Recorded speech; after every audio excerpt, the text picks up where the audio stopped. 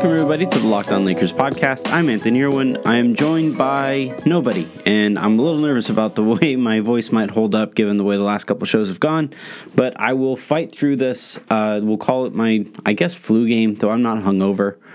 I don't know. We'll just make our way through this. Today's show, what happened over the weekend, for whatever reason, iTunes was doing this weird thing where it wasn't showing all of the questions. And then yesterday, for yesterday's show, Pete and I were going to open up the mailbag and answer some of those questions there. They weren't on there at all, the iTunes questions. So today, I look on there and refreshed iTunes a few times and found that, all the questions are now completely loaded, and I am what feels like 3 weeks behind. So without further ado, let's go ahead and get to our first question here. This comes from Saul the Kid. After watching the Lakers vs. Clippers and LAFC finally beating the Galaxy in the same week, I realized that we are, as in Los Angeles, the only city that has two teams for all sports. So can you guys rank the LA sports rivalries based on the current competitiveness, history, fan base, etc.? Lakers versus Clippers, LAFC, Dodgers versus Galaxy, Dodgers versus Angels, Kings versus Ducks, and Rams versus Chargers. All right, yeah, I mean, it's kind of tough because a lot of these teams haven't been good at the same time, and also, like, technically speaking, I could say that these teams aren't all from the same city. They're from the same region, right? But Anaheim and Los Angeles with the Ducks and the Dodgers, or the Ducks and the Angels, and then the Dodgers and the Kings, is kind of different, right? It's not truly a crosstown rivalry the way that the Lakers and Clippers are, where it's a cross hallway rivalry. But I'll rank them as best I can. I would probably say that none of these are very good. Honestly, I think Lakers Clippers is the best one given the current competitiveness between the two teams. I think I would say that. I would say LAFC and Galaxy is maybe the most fun rivalry. Those games look incredible. Actually, Jen and I got really into them and plan on going to one of those games next year. I would probably go Kings Ducks third, because of the overall competitiveness between those two teams, and then Dodgers, Angels, and then finally Rams, Chargers. That's how I would put that. Let's go to the next question here. It comes from a bunch of emojis in a row. So first off, love the podcast. I've never been a podcast guy. Now I found myself listening to your podcast every morning before work, and I really appreciate how you guys have it ready to go for us people on the East Coast. Well, thank you for listening. It was cool listening and then randomly hearing your question being answered. One, I have no idea why my name pops up as a bunch of emojis. I couldn't tell you. I definitely need to figure out how to change that. Two, if you could pick any Kobe, number 8 or 24, to be on this Lakers team, which would it be and why? Three, be honest, were you behind the commercial break with the Lakers playing, or were you behind the commercial break? Oh, was I behind? Was I responsible for it? That's a funny question. So I'll start with with two, because I don't know how to fix one. I would have number 24, Kobe, on this team because of his abilities to facilitate. I think the Lakers could really use another facilitator in that role, though.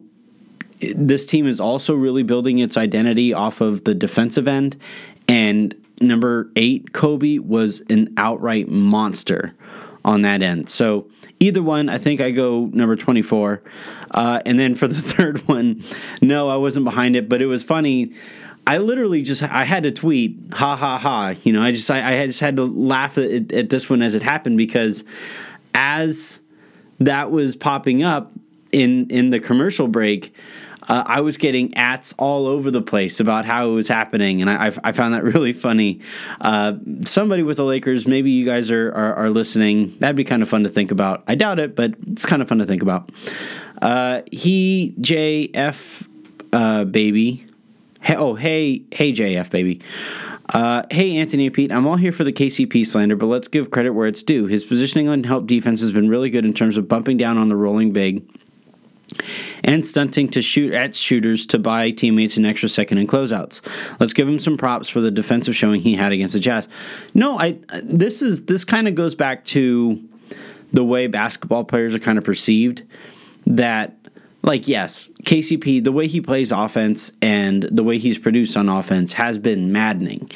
And the way he does those things while the game matters is even worse, right? Because, like, anybody could have called against Memphis when the game got out of hand and KCP just started dropping buckets from everywhere. Like, of course that's how that happened.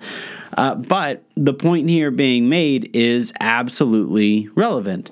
KCP has been very good on the defensive end, and that perimeter defense has gone a long way to make the Lakers, I think they're like 4th in defensive rating right now, maybe even 3rd as I record this right now. That's impressive stuff, and I think KCP has been a part of that. It's going to be interesting to see now that Kyle Kuzma appears ready to come back on Friday, how that is going to affect everybody. I do think KCP is going to have a few fewer minutes. I think JaVale McGee might lose some minutes there.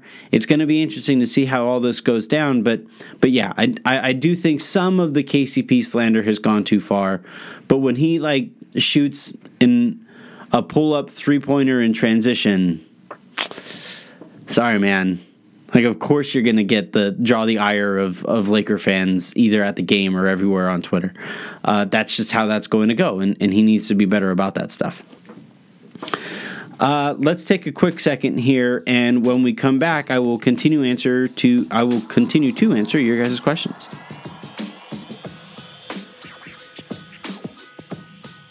Today's show is brought to you in part by MyBookie. MyBookie.ag is the place to go if you want to put money on games and get your winnings in a quick and timely fashion. It's been a lot of fun to kind of put my money where my mouth is in some of my thoughts on the Lakers. I took the Memphis.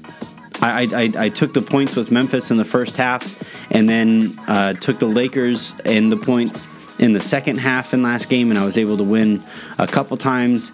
Nothing quite like, actually putting some of your theories to work in a way that you feel that immediate gratitude or satisfaction for. And MyBookie helps make that happen. When you bet with MyBookie, you win, you pay, you play, you win, and you get paid. They are the best app out there for getting your money in a timely fashion when you win, and really, that's the entire purpose here. As you guys noticed, I have Matt on these shows as a regular guest to come on and talk about how to bet the Lakers. If you want to put some of that stuff to work, some of that knowledge to work, use MyBookie.ag and use the promo code LOCKEDONNBA to double your cash input. So again, that's MyBookie.ag. Use the promo code LOCKEDONNBA to double your cash. Visit MyBookie.ag today. You play, you win, you get paid.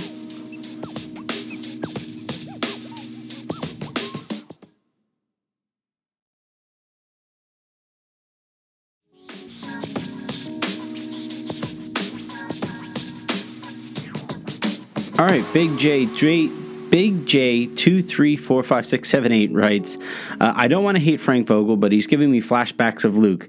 I know Kuz is out, but some of these rotations are worrisome. I mean, those 4-guard lineups with KCP and Bradley at forward are a tire fire waiting to happen. Our guards are our weakest link, so why the hell is he trying to play all of them at once? At least give me some Danny Green or Jared Dudley out there. I think that's fair, especially regarding Dudley. I just think it's really important to have somebody who thinks like a veteran out there, and Dudley definitely does that. Though he does have his limitations too. He's not an athlete. He's a well below average NBA athlete out there, and I think that does kind of show up every so often. That said, Kuzma is going to help in this regard. Kuzma returning. And again, he's coming back on Friday. For those of you who missed that at the end of last segment, the big news of the day was that Kyle Kuzma, per Shams Charania, is going to play against Dallas on Friday. So that's great to see. But what Kuzma returning is going to do is it allows you to have a secondary creator out there, and I think that's something that those 4-guard lineups have missed. It was funny when the Lakers had, Quinn Cook and Troy Daniels and KCP and Danny Green out there. You have technically 4 guards, but Anthony Davis was out there, and he was pretty easily the best ball handler of that group. So Kuzma coming back is going to help in that regard. And the other thing, too, that I always talk about is how Kuzma just is a wing. He is the size of a wing, whether it's playing him at the small forward, whether he's going to be playing at power forward, whatever. He's big enough to make players think out there in the perimeter, and I think the Lakers are really going to enjoy having that back. So I do think we're going to get fewer of those 4-guard lineups, but I don't think we're going to go away completely, or the Lakers are going to go away completely from the 4-out lineups. There's a difference there, is that 4-out lineup, you can imagine what that means. You have 4 guys who mostly play on the perimeter surrounding a big, or 4 shooters surrounding a big. Obviously, with the 4-guard lineups that the Lakers have played, it's basically that concept. It's just that they are identified as guards, even though they can't quite dribble like guards need to be able to. Next question here comes from Roberto Jones. Hey, Anthony and Pete, love the show. What can Laker fans do to help create Darren Collison to the Lakers buzz? We need to start speaking this into existence until it becomes a real thing. He retired. He's apparently done. He wanted to devote himself, I believe, to his religion, or either his religion or family, one of those two things. He would have been. But what was wild with Collison was that he did that in an offseason. He was probably going to be the most pursued of any of the off seasons he's been a part of the NBA for. So it was an interesting decision. The Lakers could have definitely used him. A lot of teams could have definitely used him. It just doesn't appear that that's going to be the case. And then he also has some domestic violence stuff in his past as well. I also, just in general, though, I guess Brian Windhorst went out there today or earlier today or yesterday and said something along the lines of the Lakers prioritizing another ball handler and a wing defender in the trade or buyout market, and that the 2 pieces that teams are most interested in right now are Kyle Kuzma and Danny Green. All of that doesn't even have to be a report. I could have reported that stuff. And a lot of it is just common sense. And the Lakers, and this is going to be something that they run into, and there's a question coming here in a bit as to asking basically why the Lakers can't just trade KCP for Andre Iguodala now. Well, for one thing, all the contracts that they signed in the offseason have to keep those on their books until at least, I think, December 15th. And in some of the guys' cases, because of the type of contracts that they signed, those guys are going to have inherent no-trade clauses because it would sacrifice their bird rights. So what you're going to have to wait for, what the Lakers are going to have to wait for, is for the buyout market to start taking shape. And we're probably still a good month or 2 away from that happening as well. All right, let's go one more question here before we throw to the break. Jeffrey Blum writes, hey, longtime listener, big thanks to you guys having just moved to Colorado after spending my whole life in LA. You guys keep me connected. I'm glad we can help. Anthony, your solo pod game has been getting better and better. Props to you on that, and congrats on the baby. Thank you for both of those things. 2 questions for you and Pete. First question is thoughts on Dwight playing over JaVale as the big off the bench in the second half of Utah. And 2, Vogel talked after the game about balancing the physicality of Davis at the 5. Seems that playing the 4 puts him in more post-ups and with less spacing to work with, big in the dunker. Whereas at the 5, he's playing pick and roll with more space. There's physicality of defense, but he looked fresher in the second half in this reader's eyes because he didn't have to go against one of the bigger centers in the league. Thanks again, you guys. Thank you. So I'll answer the first one. I actually wrote for Silver Screen and Roll that Dwight really should be starting for the Lakers at this point. The numbers are pretty insane. Pete and I actually talked about this in yesterday's show. And after doing more research as I wrote this article for Silver Screen and Roll, the numbers really jump out at me. So let me just pull those numbers up really quick. Right now, the starters are playing at a negative 8.2 rating. They are the lineup that has been used 3 times as much as the next closest lineup. So that's not great, right? That's why the starters actually do matter. It's nice to be able to say that, like, it doesn't matter who starts a game, it matters who finishes it. That's not necessarily true because of the way most starting lineups are used in the NBA. Let's look at McGee and the starters specifically. When he is out there alongside LeBron and AD, the Lakers have a basically even net rating.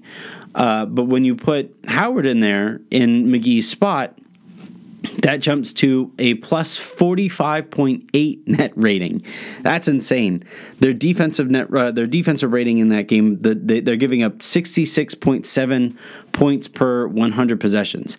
That's incredible. Now, again, small sample size, and that's how most of these stats are going to go. That's going to be the caveat for all of these stats. But that's some really loud information. And then let's look at JaVale just side by side, either James or Davis by himself. So JaVale alongside LeBron, the team is playing at a negative 4.3 net rating, meaning they are giving up 4.3 points per 100 possessions. Davis and McGee, those teams are giving up 6.1 points per 100 possessions. If you swap out Howard for either of those, or for McGee in either of those pairings, James and Howard are playing at a plus 31.5 net rating, and Davis and Howard are playing at a plus 59.4 net rating. It's just way too loud to at least not be thinking about it. And really what it comes down to is probably some politics here. JaVale is the incumbent. He was given this thing. Frank Vogel says he likes to look at rotation stuff in increments of 5 games. Feels kind of arbitrary, but whatever. Head coaches do this kind of thing all the time. But I think what we're looking at right now with Howard is a player who is just better probably than JaVale. I didn't think that I would be saying that heading into the season.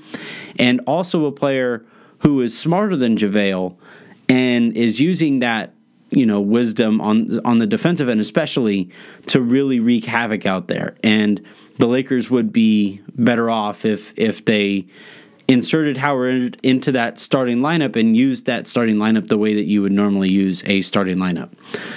Let's take another quick second here, and when we come back, I'm going to keep on answering your guys' questions.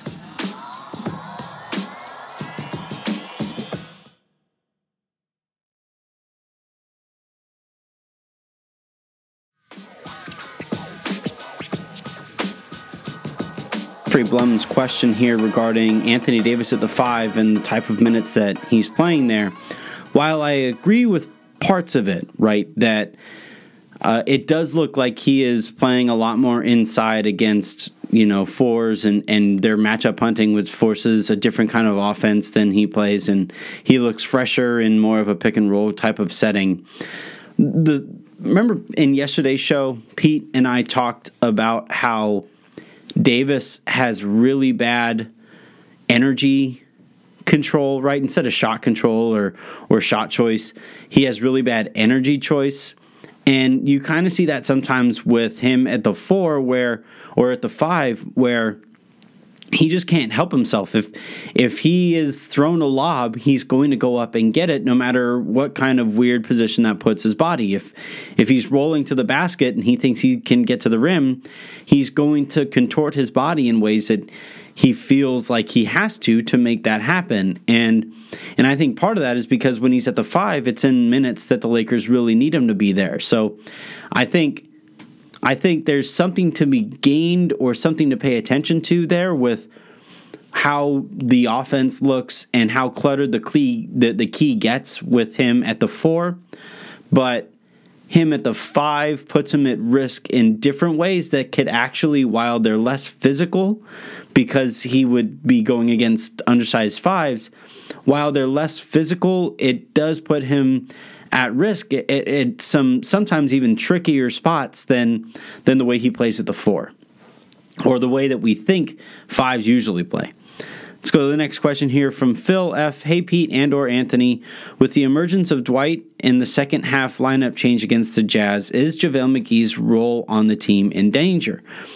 Well, to kind of pick back up off of the last point I was making, or I made, and in regards to the information and all the net rating and lineup combination ratings and pairing ratings, if JaVale isn't able to play at a positive rating alongside LeBron James and/or Anthony Davis, there's a case to be made there that he at that stage isn't an NBA player, right? And again, I think over time he'll start to figure things out a little bit better.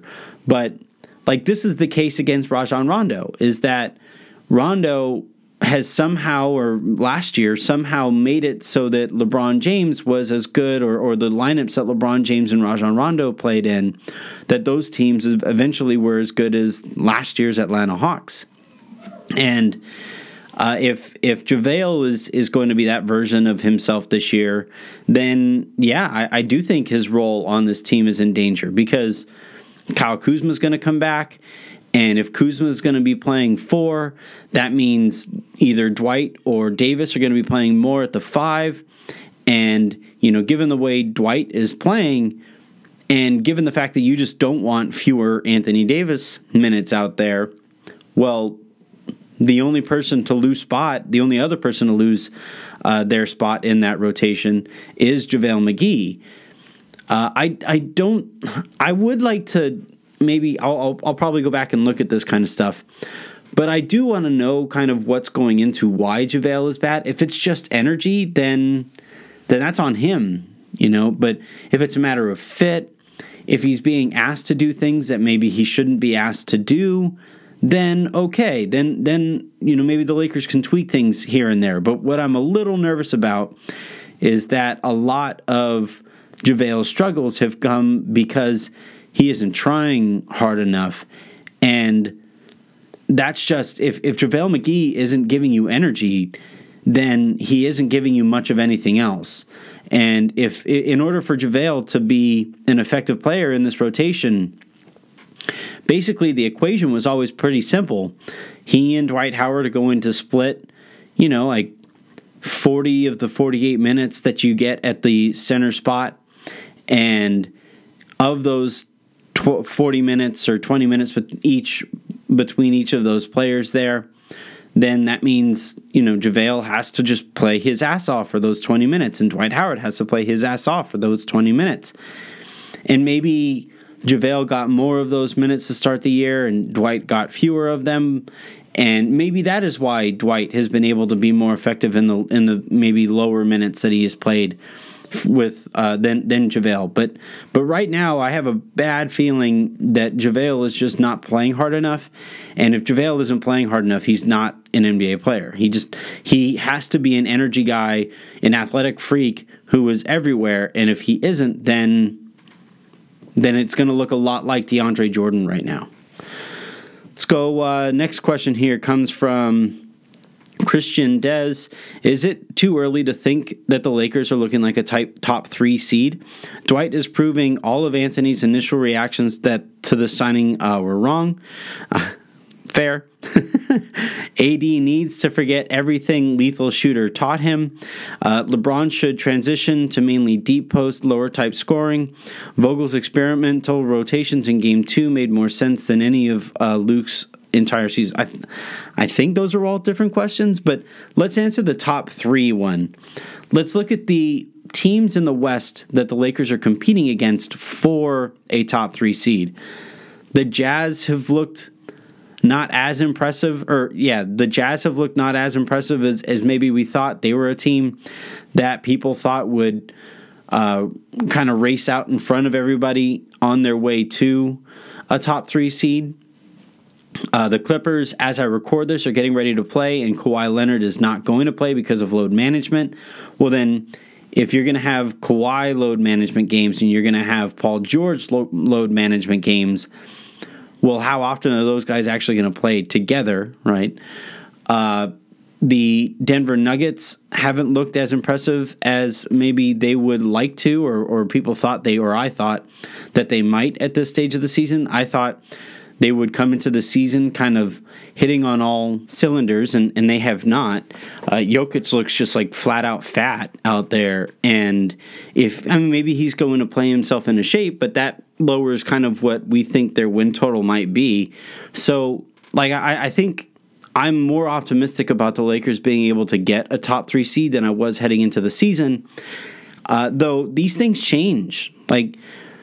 At some point, someone is going to tweak something, right? At some point, the Lakers are going to start handling their own load management. They're going to start figuring out how they're going to look in those moments, right? So we'll see how that looks as that happens for the Lakers. But, for now, the first few games here have gone about as well as you could hope for, and some of the teams that the Lakers needed to not come out gangbusters haven't, and that might allow for the Lakers to be able to take advantage over the course of the season.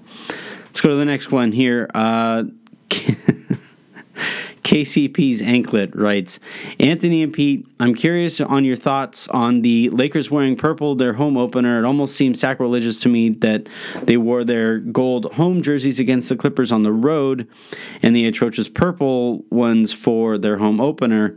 How do you think the jerseys selected on a game-to-game basis, since there is no longer home or road system in place? Thanks, and go Lakers. I mean, we talked about this for the other mailbag. It seems to have really struck a chord with everybody that the Lakers are still doing this kind of thing. It's not. I don't think it's necessarily even just a Lakers decision. I'm pretty sure it's Nike who is doing this kind of stuff. So I wish the Lakers in this system would wear their purple uniforms more often than they did last season. That said, the Lakers are one of the few professional franchises that their home jersey and their road jersey are both really good. Like a lot of professional and college or whatever, a lot of these franchises and organizations have just like straight white jerseys for uniforms for their home uniform, and I'm not cool with that. I just don't think white uniforms are all that great. So the fact that the Lakers aren't going that route kind of puts them in a weird spot. I wish they would do it, but overall, it doesn't really bother me all that much. Not as much as I think it bothered Pete. Jay Everett writes, hi, Anthony. I want to say this is the best Laker podcast. No cap, which apparently means no lie. If you haven't heard it before, I haven't heard that. That's interesting. No cap, huh? Can we trade KCP for Iggy and someone else like maybe Rondo's? Okay. So KCP and like Rondo for Iggy, basically. So we can have some space to open up. So all right. The cap stuff on this is kind of off. For one thing, trading for Iguodala is damn near impossible. He's making like $17 million this year. And the Lakers don't have enough contracts that aren't from like useful players that can add up to that. Now, maybe they could trade KCP and maybe they could trade Rajon Rondo, but the other thing they're going to run into there is because of the deals that they signed, they essentially have inherit no trade clauses, so that gets complicated as well. Really, what this is going to come down to, and I'm not even going to address Carmelo, because if Carmelo was... So what we're seeing from Dwight right now is a player who was humbled because of the process of everything that things have gone on in his life, and came into this year willing to accept a role that makes him more valuable to a winning team. If Carmelo Anthony was willing to do that, if he was willing to do everything that Dwight was willing to do, some NBA team would have signed him already. The problem is he isn't willing to do that. One thing you can tell that Carmelo Anthony isn't really willing to do that is because of the stuff that he's like working on in his quote unquote workout vids. Those highlight videos, they're all like the same crap. It's all the drop or the chop step, pivot, shoot a mid-range jumper, fall away jumper here, fall away jumper there. And it's not necessarily any of the things that if I was an NBA team, I would care to see from him. Dwight, though, has shown up. He has proven, and even when Carmelo was signed, or if he's signed, like he would have a lot to prove, and there's a chance that he might not be capable of proving that stuff. So I think that's what we're kind of running into here with Carmelo. So I don't even think it's worth thinking about him for the Lakers. And if there was a team, by the way, that might be interested in Carmelo, it would be LeBron James' team. But obviously, based on maybe conversations that those guys have had together, maybe it doesn't seem like Carmelo is that interested in accepting that role, and thus the Lakers aren't all that interested. I think it's pretty telling that the Lakers specifically aren't interested in Carmelo. But just in general, to get to the larger point here on this question, the Lakers aren't going to be able to make too many trades here, given the status of their draft capital, player capital, young player capital, contracts that they have signed, the number of people who might be valuable but are important parts of the rotation. Like, you can't trade Danny Green unless you're getting like Bradley Beal back. If you're trading away Danny Green, like, you have to get somebody who makes up for the loss of Danny Green, and I just don't think that player is necessarily out there. So what the Lakers are now forced to do is just wait out the buyout market, and right now it looks like they're able to at least tread water. The nice thing is they have this nice easy opening to the season, and they can kind of tread water, or do better than tread water. They can really take care of business here, and then when the going gets tougher, their team can get better. As you get later into the season, more guys get bought out. You get more situations where veterans aren't happy. Like the Lakers just played against the Memphis Grizzlies, and I don't think Jay Crowder is going to be all that happy in Memphis for too much longer, right? So either Crowder and or Iguodala might hit the buyout market, and the Lakers might have options, right? Obviously, the preference is Iggy, but you could do worse than Jay Crowder. And I think where the Lakers currently find themselves is in a good enough spot to be able to handle this early slate, and then as the season gets tougher, continue to improve their roster over that stretch. Let's go one more question here before my voice gives out completely. Gregory writes, so I was thinking, since Josh Lloyd broadcasts his podcast on YouTube as well, and Pete got his great reaction over Skype watching you do math, I think all of us listeners would sure love and deserve a live show as well. This is just a what-if kind of question. If we went back in time and things were different, how do you feel it would fit with either LeBron, either D'Angelo Russell or Lonzo Ball? Don't get me wrong, I'm loving our lineup now. Just wonder sometimes if this didn't work out and the Lakers still had LeBron, who would have fit best next to him?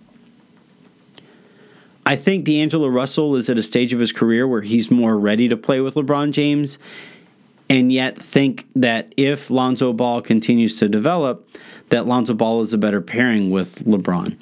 So it's just a matter of which do you prioritize. Do you want to optimize the team as it is right now with D'Angelo Russell? And the other thing, too, is not all things are equal here. D'Angelo Russell is making, I think, close to $30 million this season.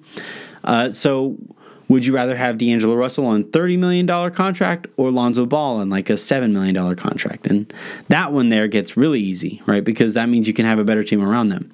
But if all things were equal, I would probably take Russell and hope the defense isn't that terrible. To get to the first part of that question, I am working on a few things to lining a few things up to maybe do some live shows, whether that be like in person in a bar type setting, or whether that be like over Skype or using my Patreon, whatever it might be. But as soon as I figure that stuff out, I will let you guys know, and we will work that out together. Thank you guys very much for sending in your questions. Quick reminder, even while I play catch up on all of these questions, that if you guys have any questions, leave them in the form of a 5-star review on iTunes, and I promise I will get to them. There have been some people frustrated that I have skipped over questions or whatever. I promise you it hasn't been on purpose. As we've seen over this weekend, iTunes, their question or their review system isn't foolproof, so sometimes questions just don't pop up. But to the best of my abilities, I'm trying to get to all of the questions that I possibly can, and here we are. Have a great rest of your day. Make somebody else's. We'll talk to you tomorrow.